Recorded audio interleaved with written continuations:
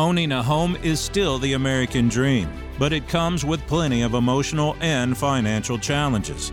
Join real estate broker Ron Evans each week as he shares the latest industry and local real estate market news through interviews with other agents and industry professionals. If you're confused about today's real estate market or just want to understand the home buying and selling process, this show is for you. Here's your host, Ron Evans.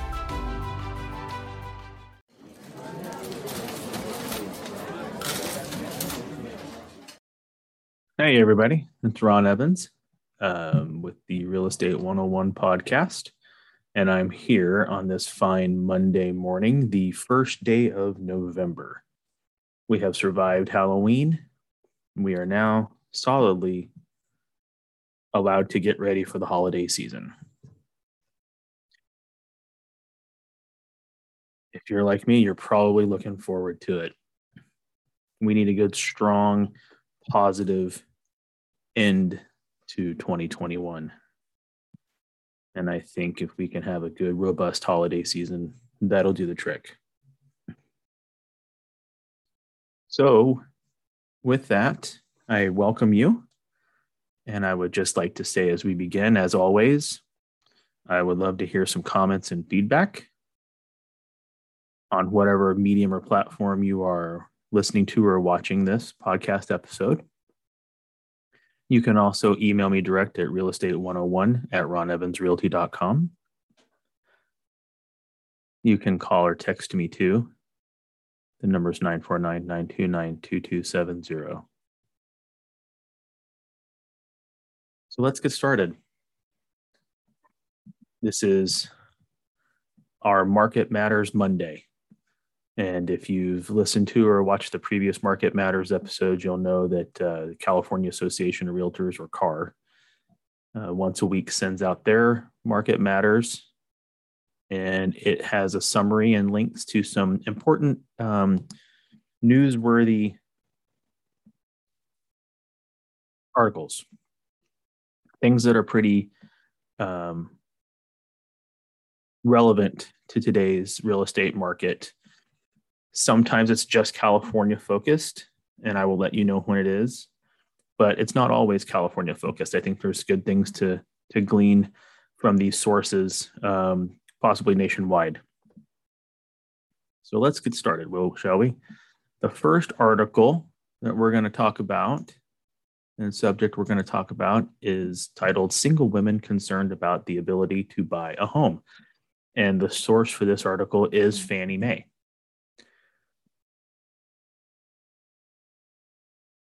While single women have been a force in the housing market over recent years, the pandemic disrupted their work situation and may have paused plans for many single women who were aspiring to become new homeowners. Nearly 60% of single female renters recently surveyed said they feel homeownership is out of reach indefinitely, according to a survey conducted by Freddie Mac. The women said they don't have enough for a down payment and are concerned they won't earn enough to cover a mortgage. Down payment assistance, however, could help them buy. So let's unpack that a little bit.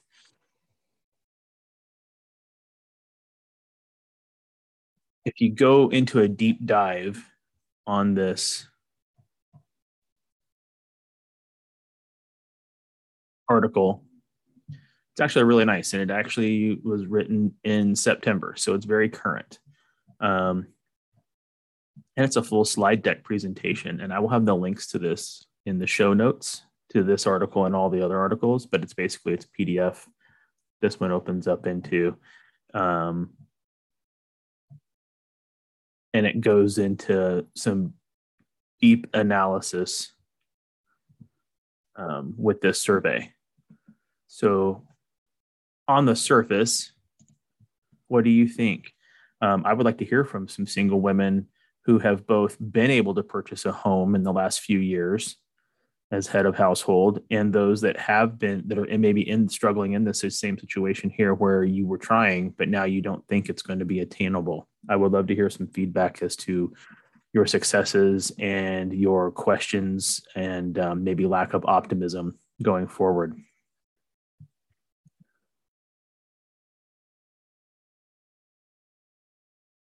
In this article, there are three key takeaways, and I'll just briefly kind of go over them. Number one, about 2 in 5 single female head of households are renters. So 40% are renters. Black and Hispanic single female head of households face more challenges than white, particularly if they are renting. These women are more likely to be cost burdened as compared to owners. About 1 in 5 renters allocates more than 50% of her income toward rent. Younger generations are more racially and ethnically diverse than baby boomers, and they are more likely to have dependent children to support and experience discrimination. Key takeaway number 2, events over the past 2 years have disrupted wealth building among single female head of household. Many women had their work situation disrupted during the pandemic. This goes back to what we talked about already. Among those that dropped out of the workforce, 75% have not yet returned. Let me repeat that. Among those that dropped out of the workforce, 75% have not yet returned. And this is of September 2021. So it's not an old statistic. Black and Hispanic women more frequently struggle to provide for their household and fear they will not recover financially in the next year, if ever. Gen X and younger also struggle financially and feel stressed about the future.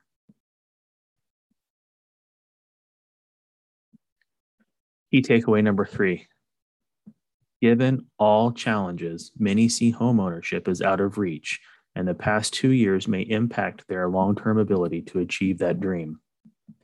Among women currently renting, about 3 in 10, so 30%, do not believe they will ever be able to afford to buy a home. They lack confidence in their knowledge about the home buying process and see a down payment and closing costs as their most significant obstacle to home ownership.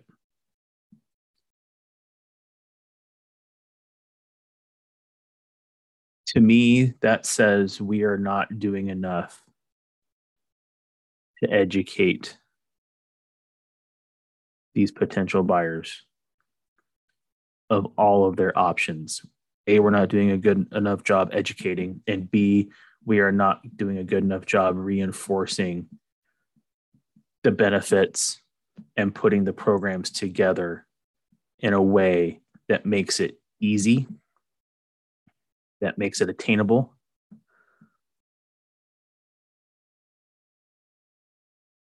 and makes it likely to have a positive experience. That's what that says to me. Maybe I'm off, but that's what I see.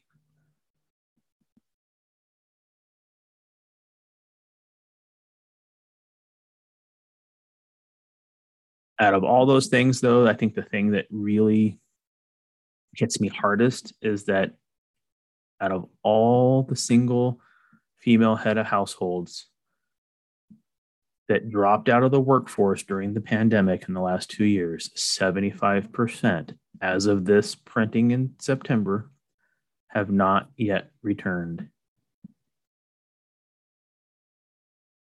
To me, that's an amazing statistic.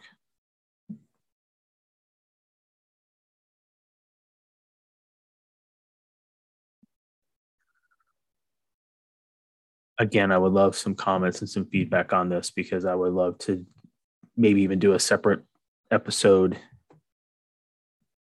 on this sort of topic, to do a real good deep dive. So please let me know. If you fall into this category, let me know. I would like to potentially interview you.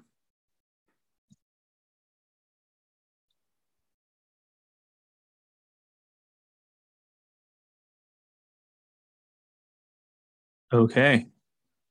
Our next article is sourced from CNN, and it is the 30-year mortgage may not be the best choice when you're buying or refinancing.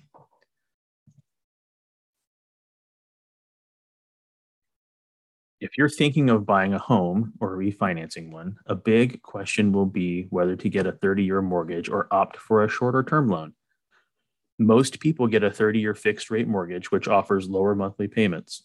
But there are some instances when it might make sense to consider a 15-year or 20-year mortgage. Such loans will require you to make higher monthly payments, but they come with lower interest rates and they let you build up equity in your home much faster. What things should you consider when deciding? Now, I could say from my own experience, this is nothing new. At least it hasn't been to me in my life. Even back when I bought my first home in 1998, I was given options and educated on a 15-year versus a 30-year loan and the benefits. For me at that time, a 30-year loan ended up being my best option, mainly because I was single income and I wanted to be able to maximize my buying power, which meant I needed a little bit of a lower monthly payment. But at the back of my mind, I was always at the point of within the first 5 years, I want to refinance into a 15-year loan when I'm capable, so that I can pay off my house faster and save on interest. Because if you do the math on it, you will see a tremendous difference in savings on interest on top of just, accruing.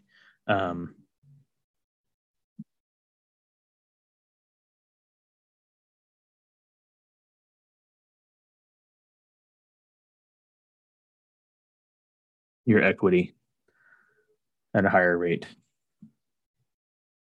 So have you ever done this? Have you ever gone with a 15-year or now a 20-year mortgage versus a 30-year?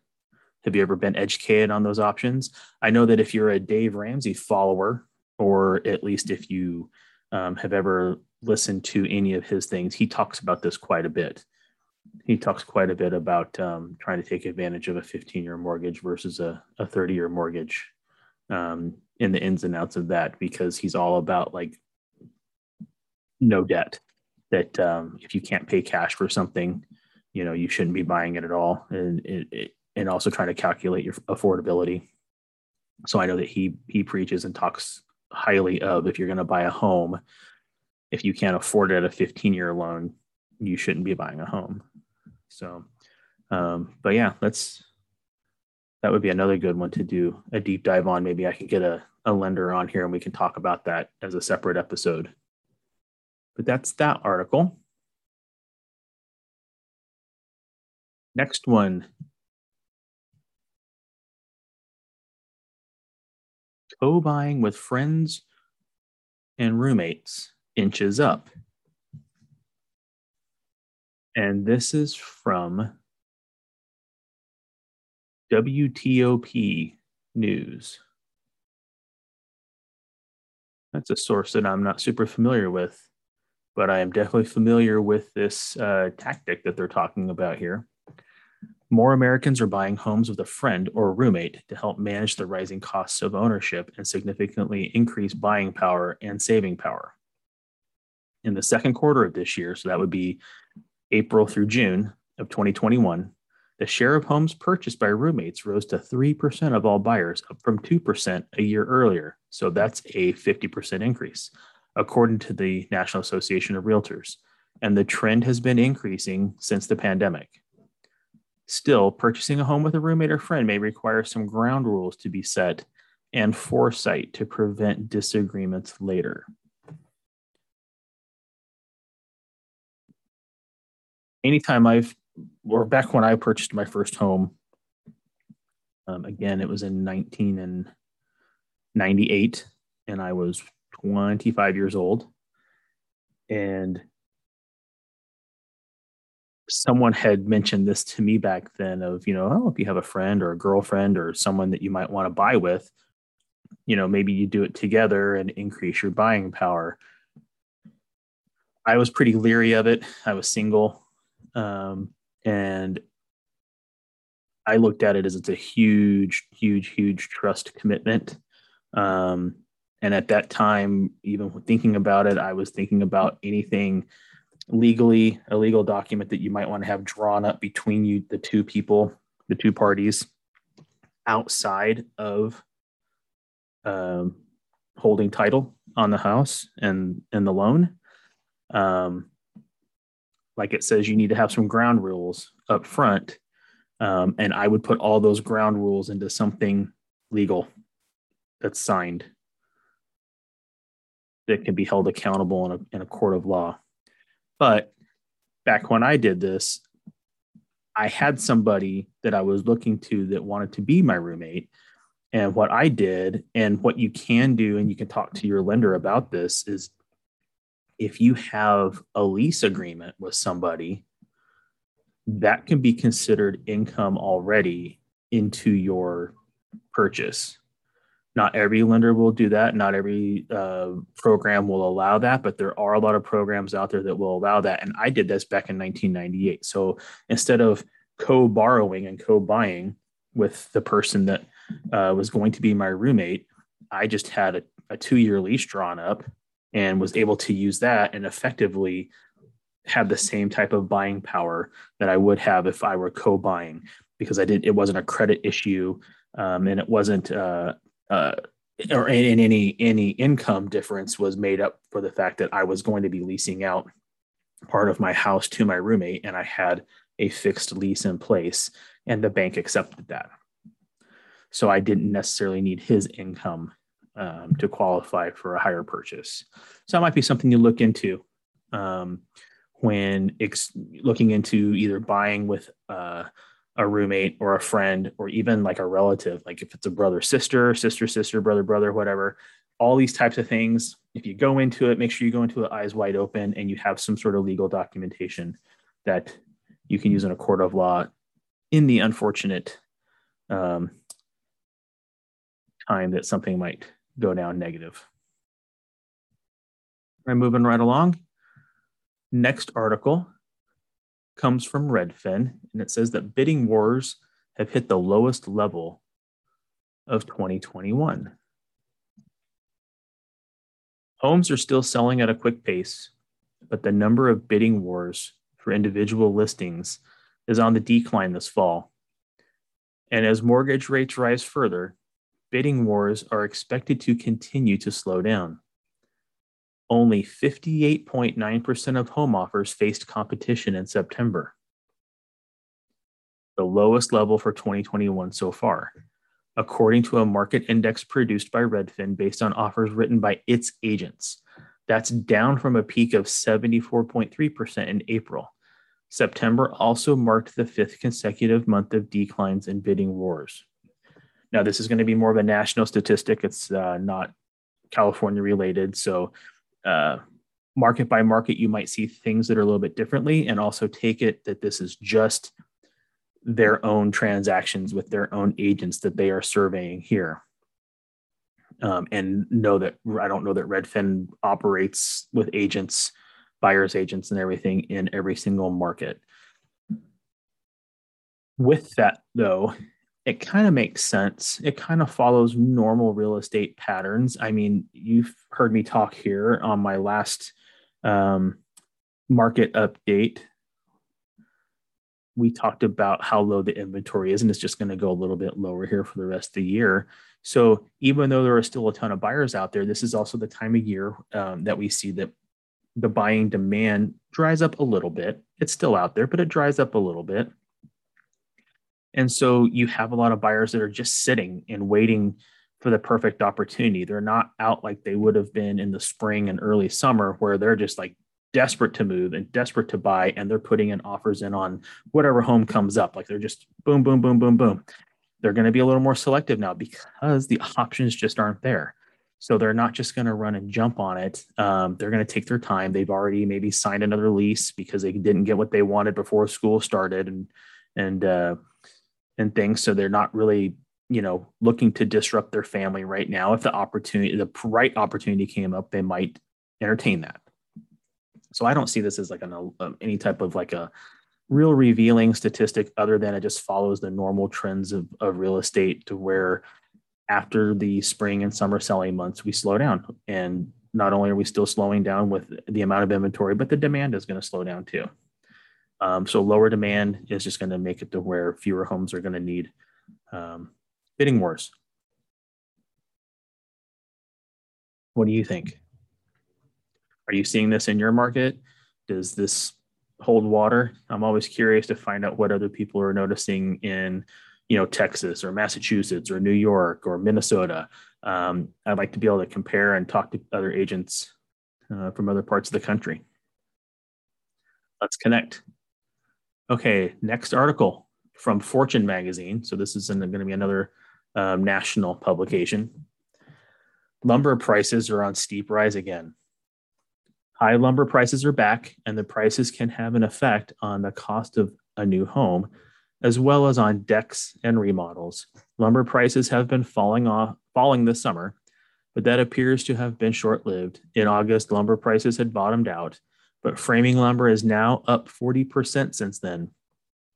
Lumber prices still remain below the peak reached in May of about $1,515.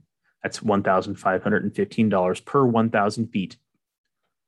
On Tuesday, lumber futures were trading for about $735.70 per 1,000 feet, more than double the pre-pandemic 5-year average of around $356. Housing analysts warn that lumber prices aren't finished climbing. Now, this is a very current article. This is from October 21st, so this is just a week old.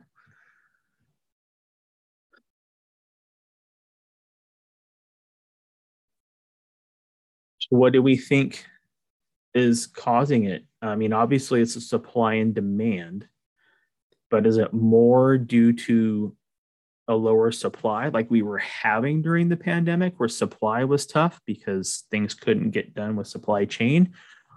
Or is it because now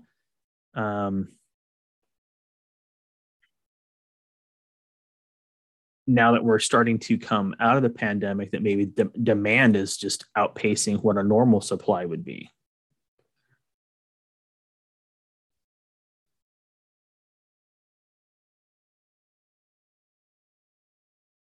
In this article, they talk about it being more of a demand issue, but I would like to know what other people might be seeing if any of you are actually experiencing this.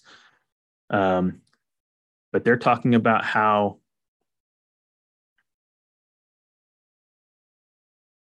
through 2022, the demand for lumber will continue to increase.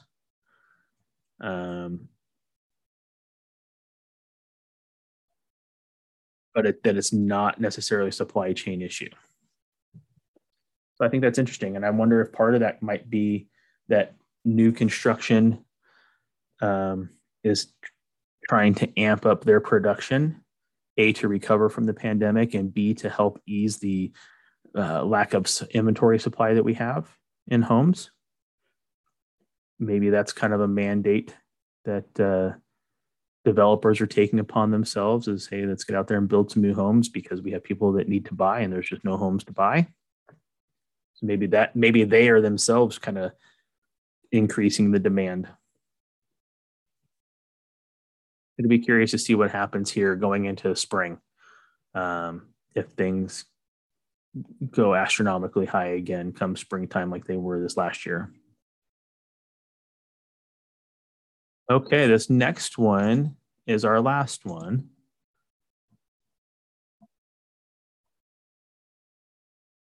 And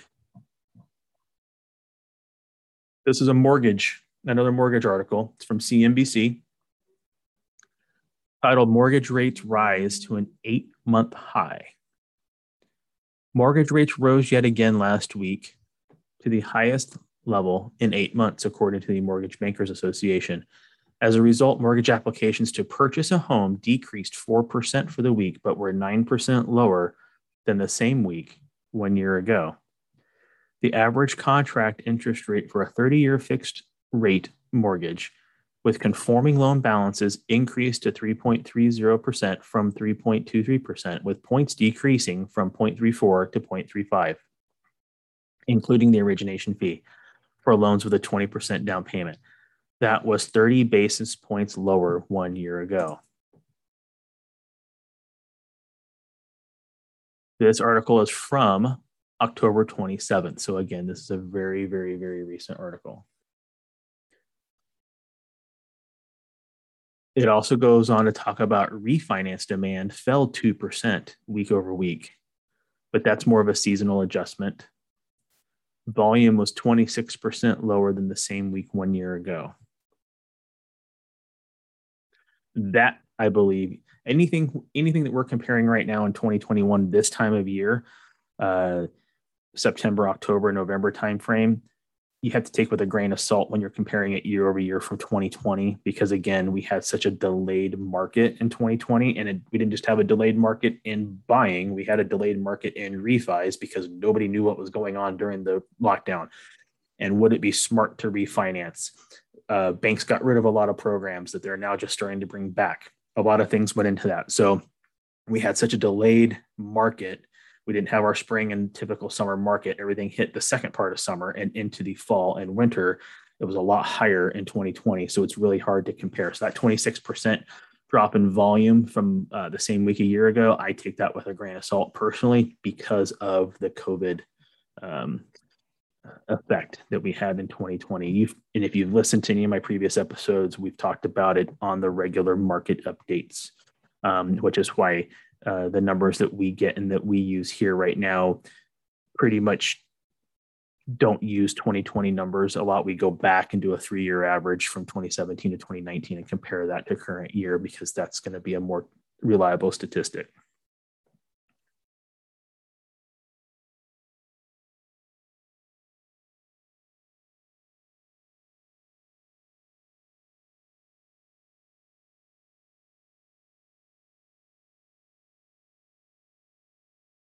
So do we think that the rates are going to keep going up? Or is what we're going through right now a blip and we're going to come back down, or we're going to adjust down? I have no clue. I have no clue. I have no crystal ball to be able to let you know what's going to happen with mortgage rates and the mortgage industry at all. But I would like to hear from some people that do. So let's talk about it. Okay, that's going to wrap it up. So 6 articles, 6 subjects, almost completely different from each other.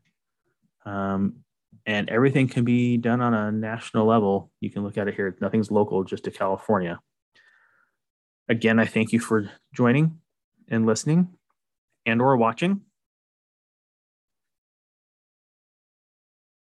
I will see you again next Monday for another Market Matters Monday.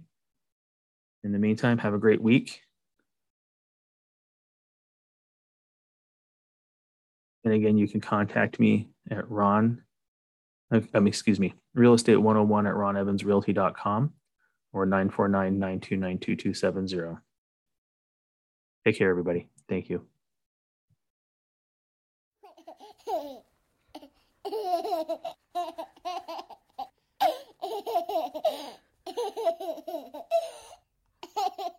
Folks, I appreciate your continued support. If you haven't already done so, please don't forget to subscribe and share this podcast with your friends. Leave your comments and questions below, and I'll get back to you when I can.